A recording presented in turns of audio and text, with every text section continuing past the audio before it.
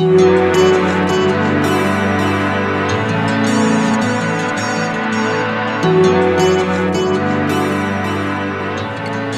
everybody. I'm Scott. Hello, I'm Julie. And this is a Good Story is Hard to Find podcast, where two Catholic friends talk about the books and movies they love and the traces of the one reality that lie below the surface. Oh, yes. Reality. Hard science fiction. Yeah. You had me at Cycler on this one.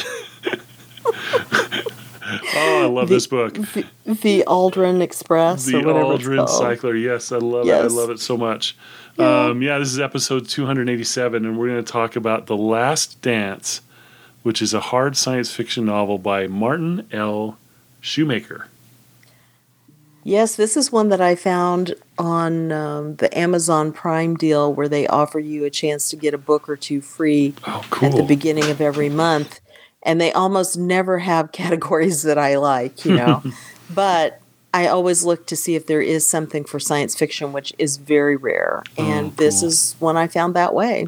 I love it. I'm so glad you did, too, because it was written in 2019, I believe. It looks like there's some stories that may have been written earlier. Mm-hmm. It's pretty, I knew it was in the last couple of years or so. And I immediately liked it because it felt like old science fiction.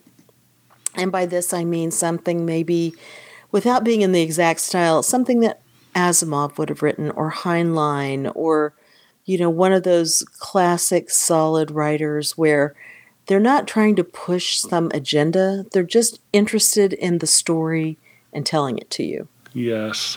It definitely had that feel. So it was like modern and throwback at the same time. Mm-hmm. Yep. And I knew you would like it, Scott, because they explain how they do things a lot. Which was awesome. Oh my gosh. I was rereading it going, oh my gosh, there's so much of this stuff in here. He is going to love it.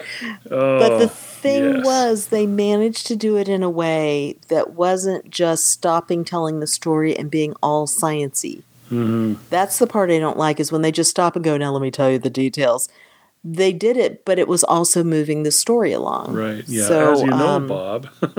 Yeah, that's what they used to call that, right? As you know, Bob, those moments in the stories were... Right. Yeah. Well, yeah, because it was the thing where I'm thinking of, there's a section where somebody's telling about having to clean up a lot of dust. They're in Mars. There's been a horrible wreck, and they're having to clean all this dust away so they can even see what's there that they can salvage.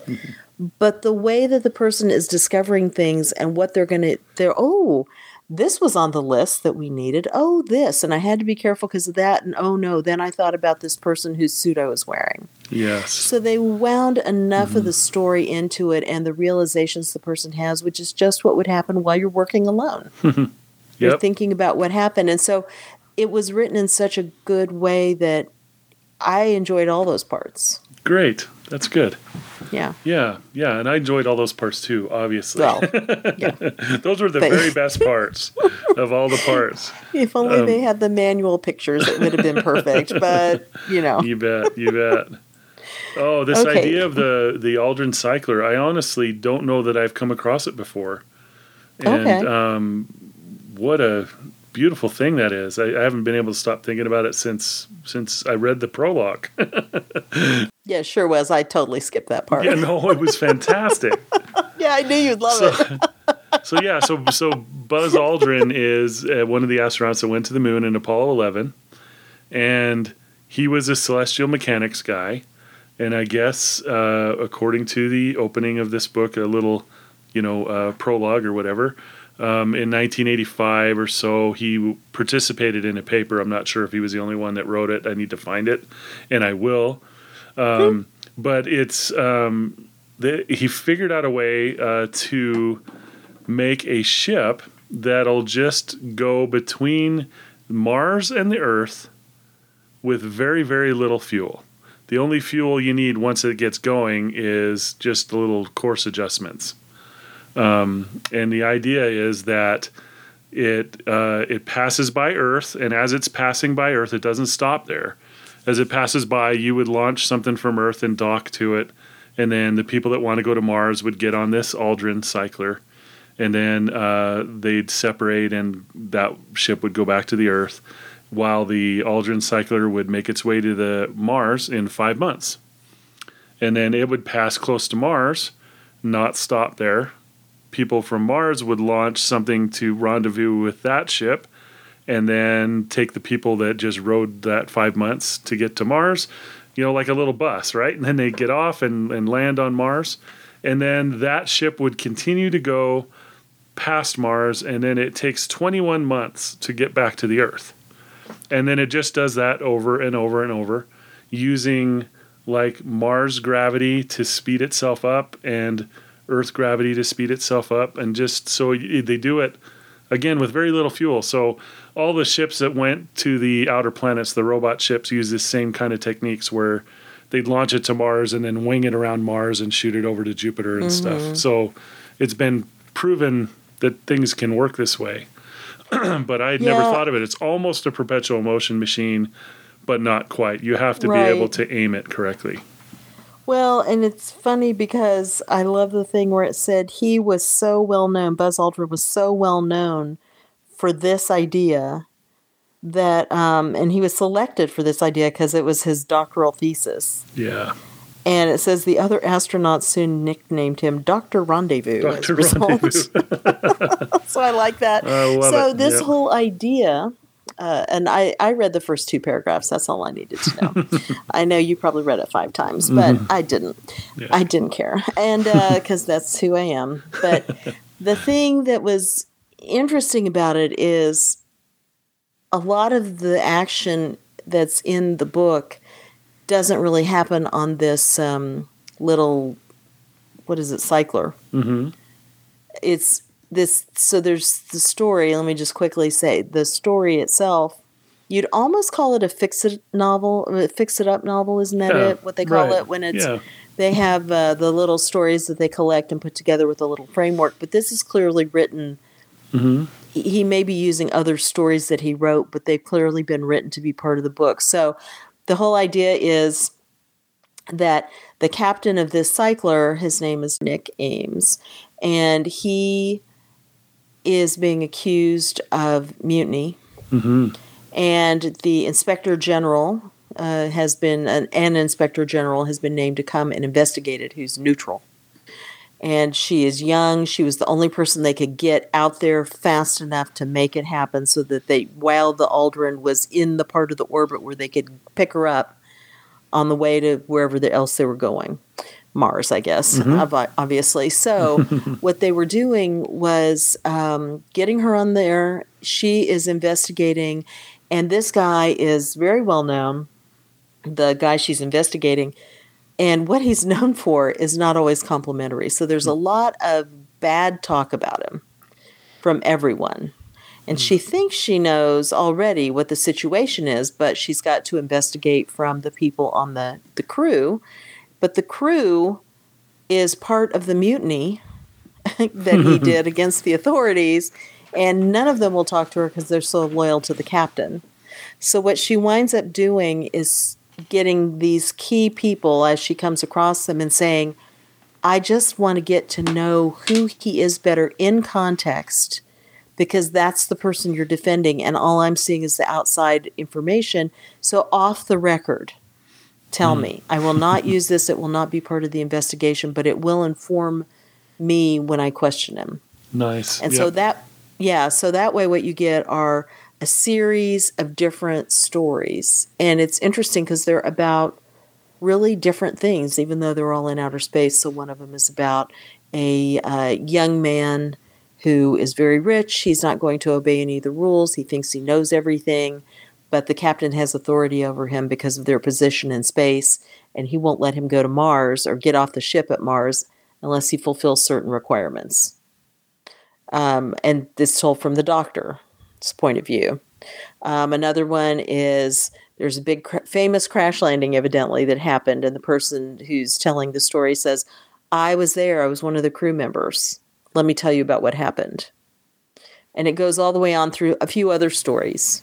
And so from all these different people's points of view, you get to see what the captain's like. And at the same time, a lot of things are happening on this cycler as different factions, so to speak, are battling it out over who's going to control stuff.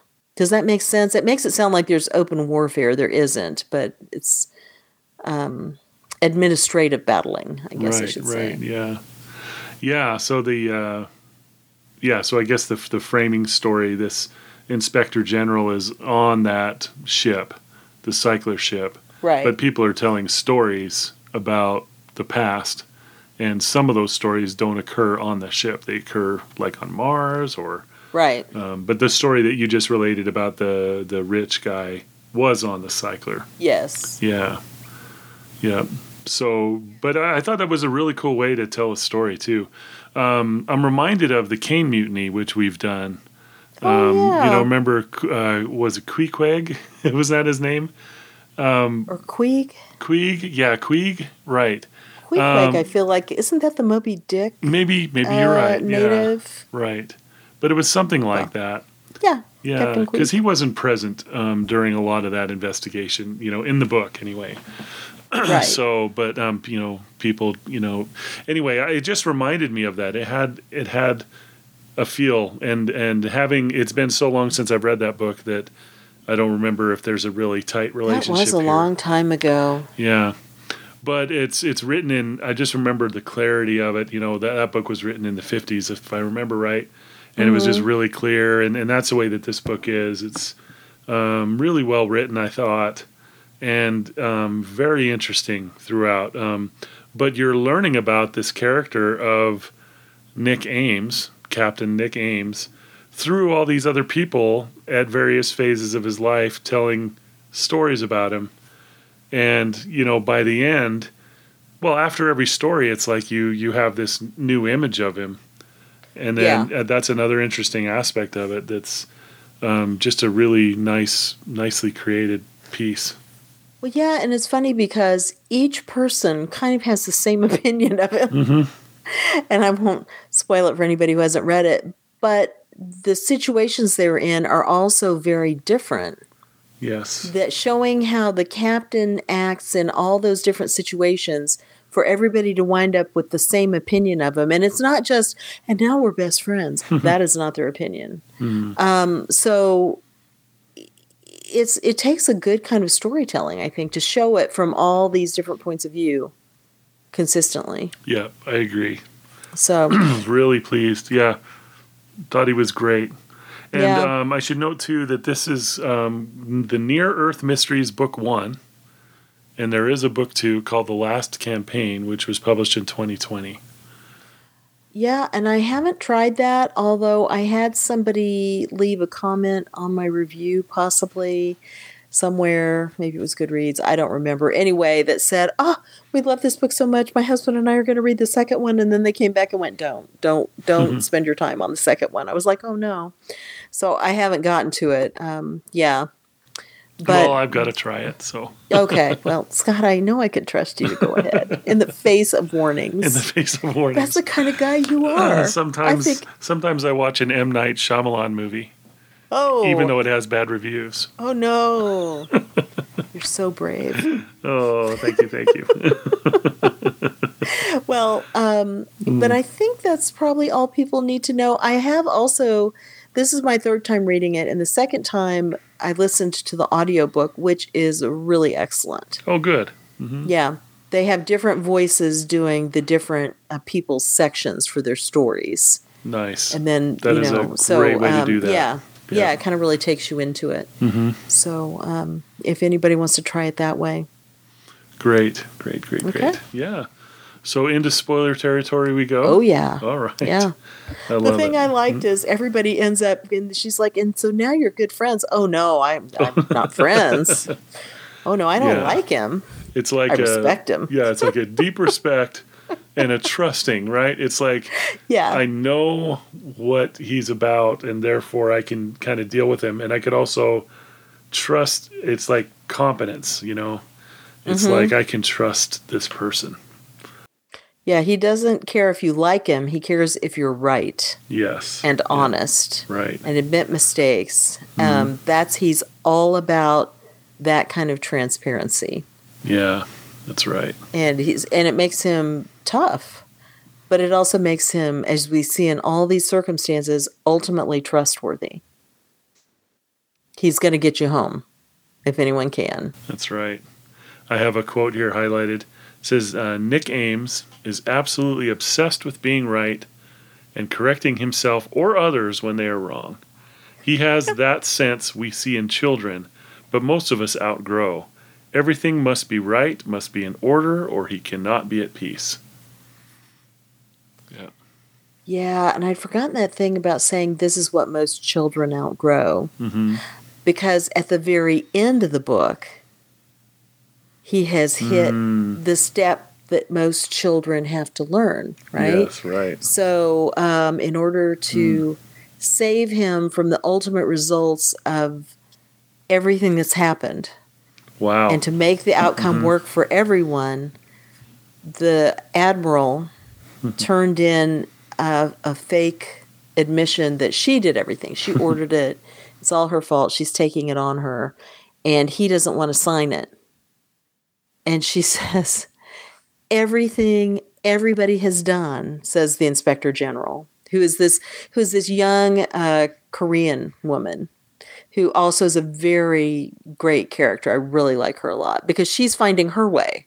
She's having to thread through all this and make all this work in a way that Nick Ames can't do. He's got an answer that she winds up using, but she has to take it and nuance it and make everybody happy with it and still be true to what needs to happen. Yes. Yeah. So in that way, she's light years ahead of Nick Ames. And so she's saying, if you do this, you're taking away everything everyone has done here. Mm-hmm. And it says, Ames stared at me. For several seconds, he said nothing. I realized he was trembling. At last, he found his voice. But it's wrong. I looked at him with pity. In order for him to get the result he had worked so hard for, he had to give up his obsession with truth. He had to accept and endorse a wrong answer. I could see how this was tearing him apart, and I felt horrid for putting him through this ordeal, but like him, I had no choice. So I spoke very softly. It's all right, Ames. Sometimes it's all right to be wrong for the right reason. And that's that connecting with the step that he never took, which is how can you see an even bigger picture? And he's been seeing the big picture all along. But that's why he has to have people like Carver, who's the nice guy who can soften things up. And before him, Maxwell, who died. Yes. And that's why those people won't tell him certain things. Like they never told him that Horace Gale was feeding in all the wrong calculations by accident because he just didn't look at stuff enough so that the shipboard computer messed up during the big Mars accident. And all that stuff, those people are having to kind of shade things and do what he would consider wrong because they know he can't do that. Right. Yeah, I love that. Yeah, there's a lot of nuance to this character. And when you were talking about the kids, that most kids grow out of this, where I thought you were going to go with that was, near the end of the book, we see him as a kid, and that stuff that he went through there that fed into his character. And again, it's one of those stories where, like you said, everybody did all the things and they're all in the right places at the right time. It's like he needed to be there as he was at that time in order to do what he did. Right. And it's like his whole life led to that moment, Yeah. And, that's what, it feels destined. It feels like destiny. It feels like, almost, like God had helped you be there. You know what I mean? You're talking about when he leaves home? Yeah, well, I'm talking about the entire, like his whole life, and then just everything that happened on this ship, and everything that happened in the stories. Right? If he wasn't him, my gosh, partly because of what had happened when he was a kid, right? I just think that's it. It just really fits in with the way I see things as at the worldview, and whether he intended it to or not. I just kind of felt that from this. Well, yeah, and what's funny is the childhood story made me think of the book we talked about, Hillbilly Elegy. Yes. Mm-hmm. Because he's really in that kind of an environment, and the one person who's there to save him is his grandmother. She's the one who gave him books and gave him his the old e-reader, and taught him about music and taught him to dance and taught him the things that later would form the framework for everything he was doing. Whereas all the other adults and siblings and everybody around him were they were lying to themselves. They were just going for the quick fix, the easy thing that made you feel good. And he wasn't going to do that because they resented her for acting like he was special when all he was responding to what she said that was true. Yes. And so I was thinking about that and how that author of that book goes off into the military, and that's what saves him. And in this sense, this guy goes off into the military, but we don't get shown anything about how he adapts. It sounds like he's already built his worldview about you're right or it doesn't matter, And absolute honesty and really doing the job right is what needs to be done to make the world work. Right. And so the first story we get after he's run away like that, I mean, we don't know it at that time, but in that chronology, that's Chuck's story. About both of them being in military training together. Right. Yeah, this is really just so well put together. Yeah. I mean, it's going to require a second read. How did you enjoy the second read? I liked it, and this was my third one, I think, and I really liked this too. Yeah. So you're seeing things connect like that. This is a book. C.S. Lewis's definition of a good one is one you want to reread. Yeah. So.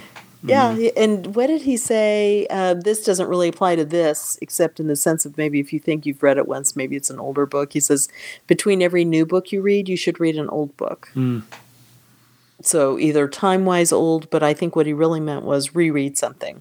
That's super good advice. I have heard that before, but I need to take that to heart.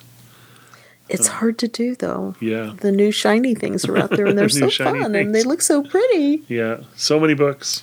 Well, and the thing I liked about this book, too, reading it through, thinking about, talking about some of this stuff, made me see how some of the basic values are in here that, as Catholics, are so integral to how you live the faith. So things like when the captain is saying, this is during the big Mars accident that happens, and he says, every one of us is essential to our survival.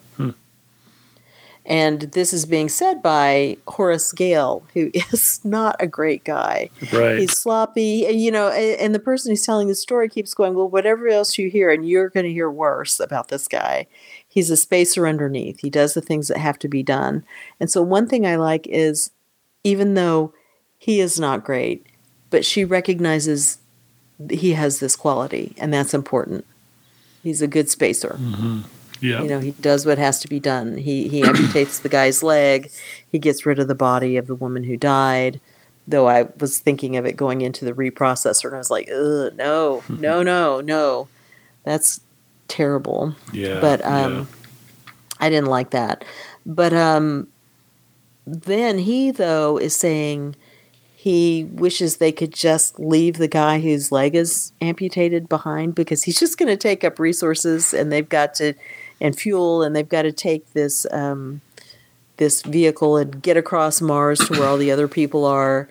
And he says, but the captain says each one is essential to our survival. And he's deliberately saying it at a point when the guy's semi-conscious. And so later, the person telling the story wakes up, and they're underway. And that guy with the amputated leg has gotten up and let himself out onto the surface of the planet so he can just go die. And the guy Horace Gale, is the one who was driving the ship at the time. Everyone else was asleep, and he let him do it. Yeah. It's like he knew he was a liability. Right. And of course, it turns out in the end, they go back to rescue him. And of course, it turns out in the end, that guy was very essential. He was a meteorologist, and the storms that were coming up were going to kill him. Yeah. Oh, that's beautiful. And I do remember that. It reminds me of The Martian, right? Yeah. It's like, in The Martian, we had someone who was trapped on Mars, and it's like all these resources to go get that person. That's a beautiful thing, It's just like, life is so precious. And and the fact that here in this one, the person that was telling that story, wasn't it? She? For some reason in my head, it's a she. Is that right? Yeah, it was a woman. Right, yeah. and she's it was like the bosun Smitty, I think. Right, and she was like, "I'm going to get him," So they're out there, and she says, "I have 1 hour," and she tells the ship, she says, "You guys leave in an hour if I'm not here in an hour, but you better not leave 1 minute before." Yeah. And then goes to find this guy. It was, that's inspiring stuff, and it's like naturally correct. You know what I mean? Mm-hmm. It's like that's what we do, and I think that it's right. Well, now I'm thinking about it, and it's interesting because another guy had already seen it happen and had gone out to try to catch him. So she turns the ship around, and she goes, gets there, and they can see the footprints, and she's like, "Okay, you wait here an hour." She goes, so those two people are helping the guy with the amputated leg come back. And they're struggling, and she's like, "Oh my gosh, we've got 8 minutes left. Oh no!"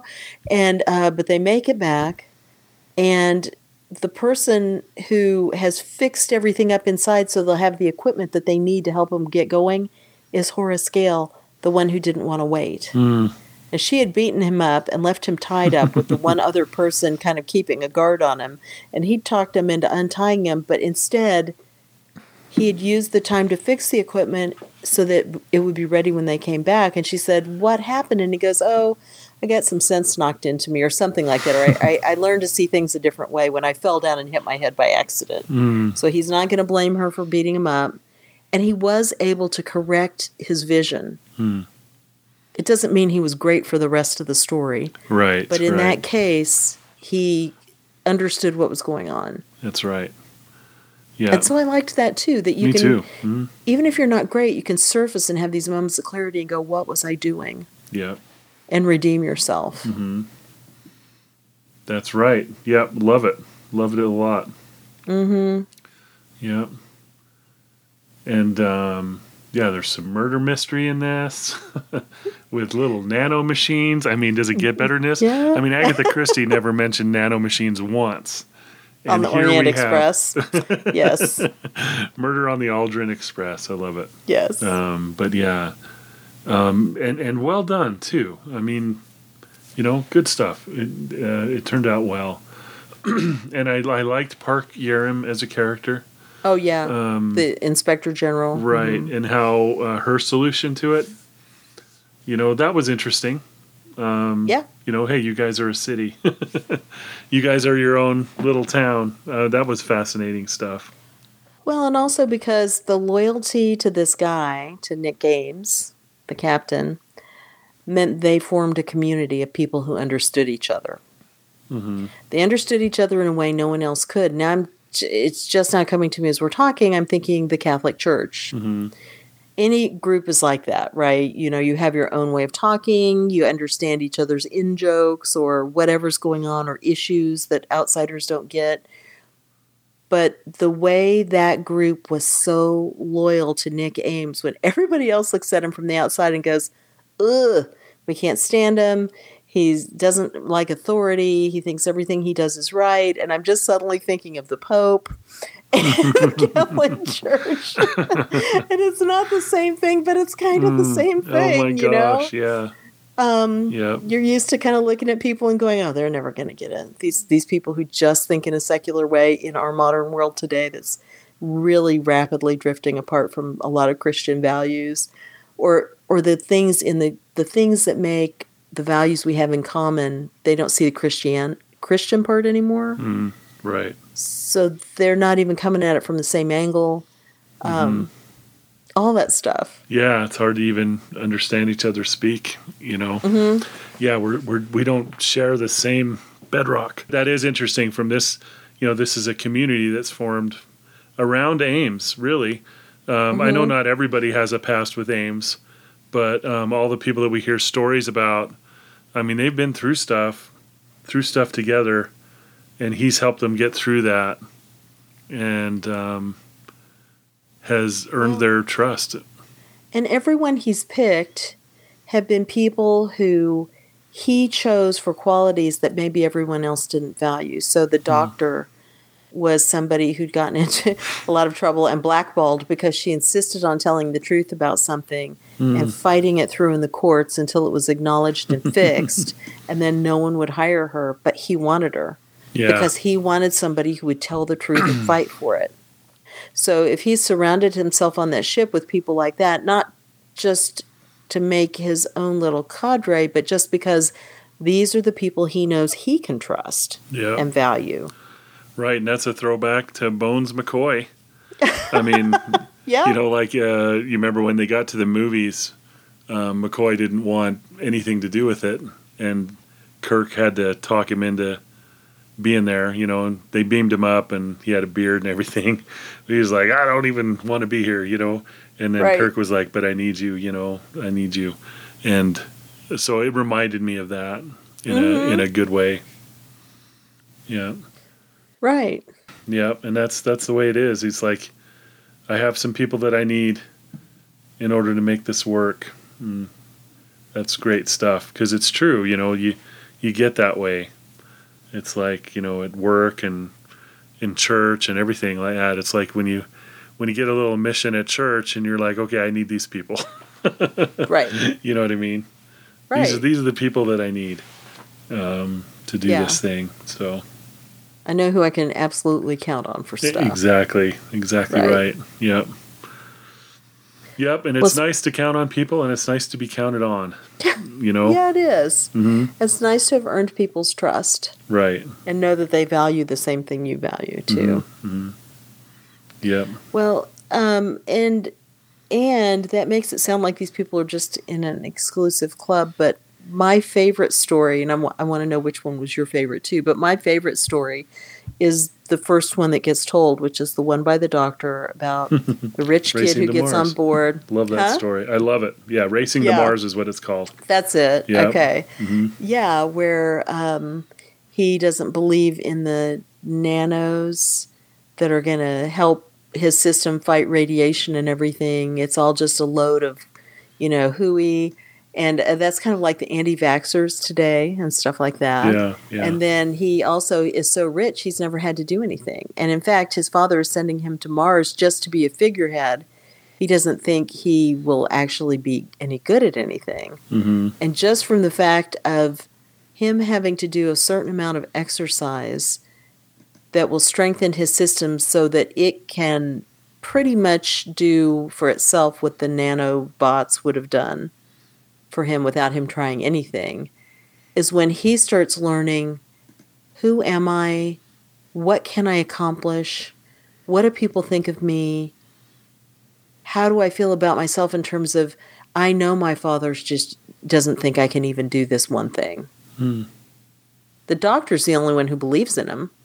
Yep. Chucks doesn't think he can do it. Chucks is his bodyguard at that point. The captain thinks he'll quit. He just wants to see how far he can go, because the captain's always about pushing you to the limit, because he wants to know, what can he count on you for? How far can you go? Yeah. And this kid goes all the way. I mean, he winds up being a mayor on Mars at the end of the book. Right. When he's calling in his endorsement going, if you need anything for Nick Ames, here's my recommendation, you know. Fantastic. Yeah. But so you start to see, here's how people get formed into being the kind of people that the captain can trust, or that know who they are so they know their own limits. Yeah. And isn't that kind of like, maybe I'm making too many connections here. I don't know. But here I am. I'm thinking of doing like the Examine every night. Yeah. Where you stop and do your examination of conscience and go, how was my day? What was great in it? What am I sorry for? I don't want to do that again. You know, God, what did you see there that I didn't see? And it's part of knowing who you are, what your limits are, what you need to work on. and thinking, I can do better. You never Yeah. stop, as far as I know, and go, well, there's nothing to be done about that. That's too bad. Right. I'm just going to bite people's heads off, and that's how it's going to be. Yeah. You're always like, okay, that's something I have to pray about more and work on this virtue or something for more. Yeah. Love it. Yeah. I love those thoughts. And in a hard science fiction novel, no less. Yeah. Yeah. Yeah. And it surprises me, like when I'm trying to pick a favorite here, it really has to be between two. Okay. And I don't know how to pick the two, but one of them is Not Far Enough, which is that one, where they're on Mars and they've crashed. Mm-hmm. That's a good one. And, that's just full of stuff that I love, They're surviving on Mars. They're, all this tech stuff is happening and, trying to figure out how to put this thing back together. But the most powerful thing to me was The Last Dance, which was close to the end. And that was the story of Nick when he was young and the grandma. There's just a lot there. And I read it, I was riveted. I was riveted by it. And him and his brother, I believe. Yes. When he dropped that telescope, I gasped. I was like, what are you doing, man? Oh, it broke my heart, Not that the object was, this special telescope, but it was his grandma's, and I felt that. I felt that all the way down when it happened. It dropped it and it broke the, the eyepiece off. It was. Yeah. And then very shortly after that, it was the e-reader. That's the part where my heart went. I was like, the telescope, I get it. That was terrible. But when it was the e-reader, I was like, oh no. That's all his books and his music and his recordings of his grandmother, I think. And it was just, but it was, Yeah.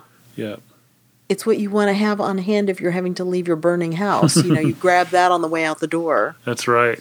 And isn't that an amazing thing, how, with the e-reader, you've got all that content inside, right? With the telescope, It's like an object. And that's true. When we think about these, like, relics in the church, where we're, it's everything. I mean, why is that so important to us, nice one. It just is. There's just something all the way down that makes us feel that way. I was at the Dinosaur National Monument just a few days ago, touching a dinosaur bone that was 147 million years old. Oh man! It's different to see it and to touch it. It's just there's just something about that. It's like the object is imbued with almost a spirit of whoever was using it. When you think of a person. Or the dinosaur. Right, and then the dinosaur. Think that's a creature that was alive and moving and breathing and living its life, and you're connected to it. Yeah, and it's like throughout all this time we just intersected. Yeah. Yeah. Amazing to think about it. And then, when I was talking about the object being imbued with the spirit, it's just like that telescope. I could feel how important that was to him. And it wasn't because it was a telescope.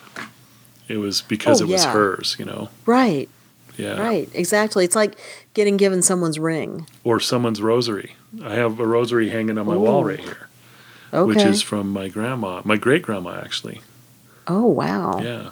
That's a, I don't know, take a quick aside, but I was on Ancestry.com and I was like starting to build the little family tree. And someone contacted me out of nowhere and said, hey, I've noticed we have the same person. I have a box of this person's stuff. And it was my grandpa's mom.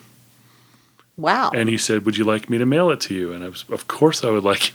And in there was some rosaries, along with some other things. Yeah, it was amazing. So, wow. Yeah, crazy. That is great. Yeah, I have, and I need to hang it up, but I'm always worried the wire is going to break. I have something that is, I guess I should take a picture and we could put it up if anybody cared. But it's like a statue of Mary. But it's in this really elaborately carved box that's a wooden frame. and a metal frame inside of that, and then glass, and painted with gold paint or gold leaf or something, and a painted background and everything. It's really pretty. And my mom said that it was always up in any house that my grandparents ever had. Now, by the time I knew them, if it was up, it was in his room, I guess, and so I never saw it because I didn't ever go in there. But it's the same thing. It's this: who looked at this and used this? Yeah. And it, as with all things Catholic, for both Tom's side and mine, people go, "Oh, it's Catholic. Tom and Julie, you want that, right? you're the ones who need that." Yes, yes. I love that. Mm-hmm. That's fantastic. Well, and that's interesting because my second favorite, or maybe it vies, because there's two kinds of stories. There's the science fiction stories. So your favorite science fiction story might be the one on Mars, and mine is the one with the kid on the ship.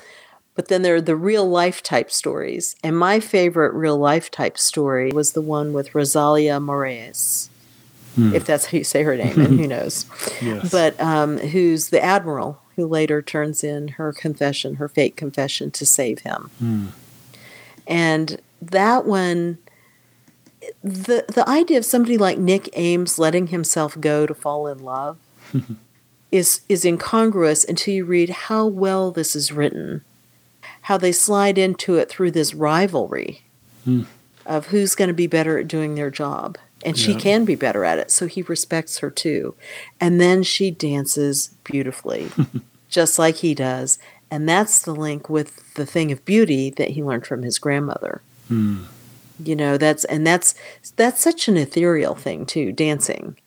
It's not like an e-reader, you can't take it with you, or a telescope. It's not an object, it's something you do and experience. And so for them to share that, it's a beautifully romantic story, but it's so well done in keeping with his character at the same time. Because then you think, who could possibly love this guy? Well, somebody like her could. Right. Because she understands who he is. Yeah. And she's the one who tells the story about him and his grandmother and what happens after the grandmother dies. Right. And she has to know him that intimately. She's the only one who knows that story. Yep. That's how much he loves her. Yeah, and I'm thinking about the dancing really does fit his character. Perfection. I think he said imperfection gets people killed at one point. So something like dancing is like this really rigid yet beautiful thing. You want to get the steps right, and to know it is really rewarding. But to me, it really fits him. Yeah, but once not you know not obviously, right? But once you know it, it's like, wow. And once you know how to do the dance, then you can improvise. Exactly, right. Which is what they're able to do together. And I'm thinking of this, and I always thought The Last Dance, of course, that's them, and of course at the very end, there's the music goes on. But also, isn't the I keep wanting to call it a shuttle. The what is it? The cycler. Yeah. So when you think about it, isn't the cycler also doing a dance with the planets? Oh, I love that. Yeah. So very true. Now they're not allowed to improvise much, but it's when they send up the shuttles, to take people but it's in infinite dance, because as the planets move, this is moving with the planets. So I hadn't thought of that before, but I love that. I love that. Yep. That's the best. Reminds me of Dante again. So it's the very last lines of Paradiso. Yes. At this point, power failed high fantasy, but like a wheel in perfect balance turning, I felt my will and my desire impelled by the love that moves the sun and other stars. Yeah. Gosh. That's so good. It is so good. And in that cycler, they kept adding these rings, and the thing is spinning, so you've got gravity. I mean, that reminds me, remember 2001: A Space Odyssey? I mean, space travel was so new, and so they dwelled on those shots in the movie where there were whole shots just showing you someone run around a ring. Stuff they wouldn't probably do today, but and to classical music. So it was like this beautiful thing that we're looking at, this beautiful machine, and it reminds you of those medieval. What is this? The circle in medieval life. The music of the spheres. Yeah, kind the of music thing, of the spheres. But there's like times when you're up and times when you're down. It's like the circle. Oh, the Wheel of Fortune. Wheel of Fortune. Yeah. Yeah. So it's kind of like that too, where you just have this interplay with the universe and a machine that someone made. Beautiful stuff. Well, that is beautiful. Gosh, Scott, what a poet! And hey, this is space, right? We have found his true love, ladies and gentlemen. Outer space and our science fiction. You can't say it beautifully enough. Well, and when you were talking about 2001: A Space Odyssey, of course, there are the planets, right? Don't we see the moon and the Earth and everything? Yep. And I haven't seen it in so long, but these huge images, and that's when you're hearing the classical music, and then the spaceship. Yep. And so it is very evocative of what this book is talking about, even though it doesn't talk about that kind of thing much. But at the very end, there is a beautiful part where Park has been working in his office. That beauty that you're talking about is something that Captain Ames loves also. And nobody else talks about all that stuff. I mean, every so often they go, and then this was this was great, looking at Mars and the storm coming and everything. But the thing that you're rhapsodizing about that I feel also is that feeling of when you're out somewhere really dark, and I don't get to be there very much because I live in Dallas, and you look up and the stars are all over the sky, and it's the Milky Way, and it's so beautiful, and you're just filled with the awe of God's power and what he did. And I always remember what Cardinal Chaput said in his book, where he said that a father took his daughter out and showed her that and said, God made the world beautiful because he loves us. And that is actually not in those words, but that love of that is in this book. Yes. In one little bit, and you found it. I did. Okay, so I'll read 3 paragraphs here. But as my eyes adjusted, I realized I wasn't in total darkness. A shadow moved up upon the desk, a shadow of me, cast by a dim light behind me. I turned and looked at the giant window on the rear wall. The sun was somewhere to my right, beyond the window's edge, so it wasn't the source of the shadow. No, the light that cast the shadow was from 1,000,000 stars, strewn across the window from edge to edge in an irregular band. Since IGs aren't expected to be explorers, I had only one basic astronomy course, but I recognized the Milky Way. Never had I seen it so bright and so clear, though. Hongchun was a rainy province, and even when we saw the stars, it was through the thick blanket of Earth's atmosphere. And on Farport, I had been too busy for stargazing, but here the main mass was a white-yellow haze within which I could pick out many tiny pinpricks of light, but I knew from my course that the entire haze was made up of stars. Billions of them, so distant that my eye could only see them as collective glow. Obscuring much of that glow were dark swirls of cosmic dust, like some giant tangle of hair. And everywhere, shining through the dust, standing out against the haze and scattered around the main band, were brighter stars like jewels decorating the blackness. They were mostly white and shades of blue and white, but there were also countless dots in red and yellow and occasionally orange. Closer to hand was a large, creamy yellow dot. That had to be Jupiter, I guessed. And closer still, behind us but a little to the lower right, was a tiny bright blue crescent. Near it was a smaller white crescent.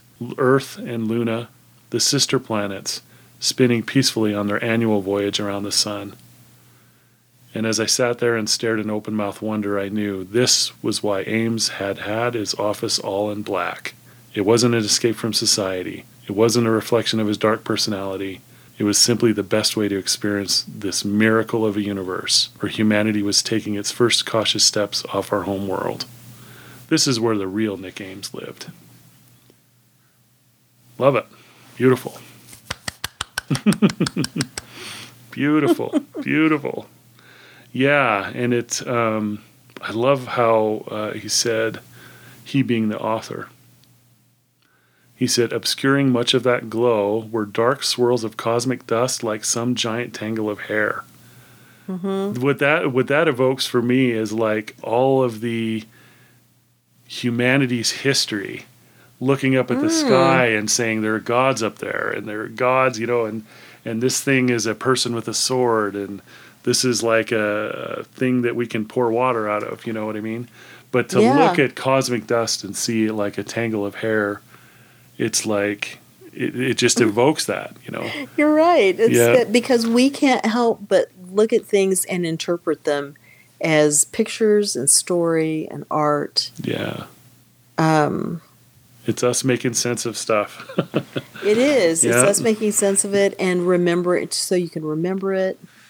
And he says that, and it not only evokes all those things you're talking about, but it helps us to see. Yeah. Beautiful, beautiful stuff. Yeah. Such a good book. And I already enjoyed it, and I picked it because as the end of the summer blockbusters, I guess, because I just thought this is the kind of book you could just pick up, take, and, to the beach or just on vacation or just light reading, really. Mm-hmm. But what makes it such a good book that's worth rereading is all this stuff is kind of just woven into the base points of it. Yeah. Because a story has to have something real in it. For sure. Yeah, beautiful. Or it's forgettable. Yeah. Agreed. Yeah. And this one, he pulls all that in. That's great. This is really something. Yeah. Yeah. And the one last thing I wanted to say is Inspector General Park shows through this book, she's finding her way. And she is just as competent as anybody that Captain Ames would ever hire for himself. Right. Yep. And she figures out, what do I have to do to get the real picture? I'm not going to let people bully me. Here's how my authority works here. Here's how I'm allowed to do things and dealing. And she's tangling with people who are way over her pay grade. Yep. And then the way she reacts when her family's being threatened. Because it's always about money, isn't it? As it turns out, it's about money versus what's right. And Captain Ames is standing up for what's right, and the other people want money, and so they're trying to shuffle him out of the way so they can just do what they want, and it's going to be unsafe, not worthy to have people on, all the things. And what I liked was it came down to, for her, once her family gets threatened, of course she's very upset, as anybody would be, but her father sends her a message from Korea where he's in the rice trade. And he was saying all their contracts have been canceled. And, they're nice. I don't know where I'm going to sell my rice or what's going to happen. And she was getting ready to respond. And it's just a message she's listening to. And it says, "Again, I reached for the reply window, but Father's words stopped me. Again, daughter, do not let this concern you. The honor of the Park family cannot be bought at any price. I do not know what you have done to upset Mr. Holmes, but I trust that it was the right thing, and your mother and I will be proud of you when we learn it. Do not waver now. There are always hungry people in the world, and I shall find buyers for my rice. We shall never find another daughter like you, Urim. Park out." Wow. That's so great. And really, Nick Ames is talking about what's doing things the right way and everything, but what it really comes down to is living with honor. The honor is its own reward. The honor is doing what you're supposed to do, even if it's hard, even if you have to upset people. And that's what he's looking for. That's just awesome. I love that. Yeah. Love that, yep. He's not calling it that, but that's what it boils down to. And that's what everyone recognizes. They're defining it by his terms every time they talk about him. But he's looking for honor. Yes. And there's only a handful of people who have it, but he finds them and draws them to him and helps make them even better than they were before because he keeps pushing them. And it makes me think of all those saints and martyrs who, you look at it and you go, man, I am glad that my soul is so small, I guess, that I get to live a much more comfortable life. Thank you. Yes. But the people that are pushed that far, who respond, who go, who do it for God because they know He's real, they love Him, and they know He loves them, and they can't do what's not right. They can't be dishonorable. They have to testify to the truth. That's what this is about in that sense. Absolutely right. Yes. And that's why we like the relics. And the rosaries of our great-grandmothers. Yes. And all those things. Because those people we know. And that's something we want to be part of. Right. Beautiful. I love it. I love it. I also love, I almost choke up when, you read Park Out at the end, right? Oh, because that's what she says. You know what I mean? It just, it makes me happy because it's like, she's said it a couple times throughout the thing. And then, her dad uses that same phrase. You're right. Just I didn't think of that. It's beautiful. Exactly. Yeah, just well done. Yeah. Yeah. Now, she's lucky she had a family who taught her that. Yeah, no doubt. He had to, Nick Ames had to teach himself, and so there's another contrast and comparison here. She'll go on and do great things, and that's why he trusts her in the end, to be smart enough to figure out what he thinks is right, to do the right thing, because he's been hearing reports of how she's been talking to people and gathering information and doing stuff the whole time. That's terrific. Beautiful book. Thank you for finding it. Thank you for picking it out of the Amazon. I don't know how one picks it out of the ocean of books that there is, Yeah, they have their little list of things, and so every so often one will appeal to me enough that I'll go read the sample. And since it's free, that. I'm not, risking anything. But there are so few that are appealing to me. There's so few, especially new books. I think I've spoken of this before on the podcast, but it just seems like the new science fiction books. I've really, I guess I'm just not connected with them. There's just a lot of books that I don't get through. And it's probably been 2 or 3 years since I've really tried to connect that way again. Even though it bums me out.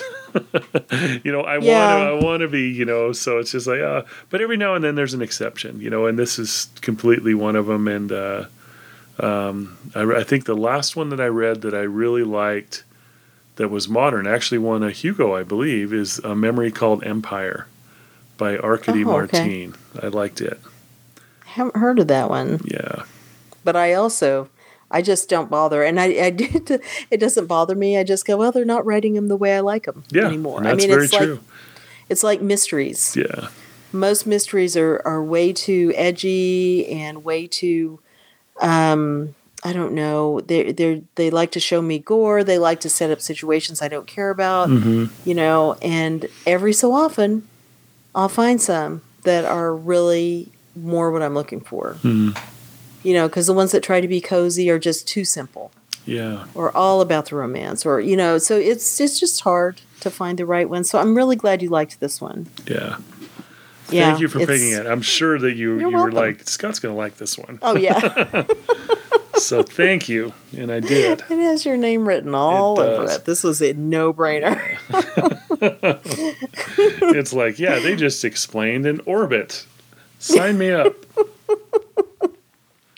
Yeah, this essay in the beginning, well, I'm skipping it, but Scott's going to read it 5 times before he goes on with the book. What was the paper that he wrote? 1985? Okay. Love it. Have you read it?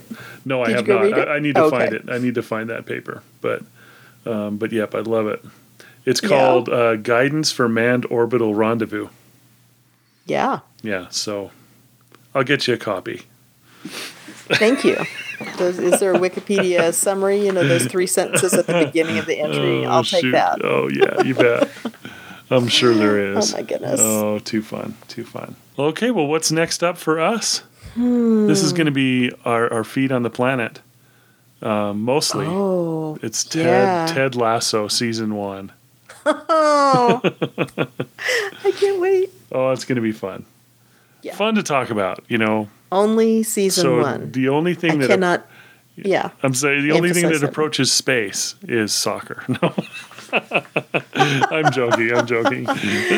Incorrect. Oh my too gosh. Too good. But Yeah. yeah. Too funny. We'll have fun with this one. I'm looking forward to it. Yes, it's All a right. lot of fun. And Good it's deal. you can get it on, I guess most people have seen it or know already, but you can get it on Apple TV. Apple TV. And that's the only place. Yeah. They're not letting anyone have that thing but them. You bet. Well, Yeah. good deal. All right. Well, thanks for listening, everybody.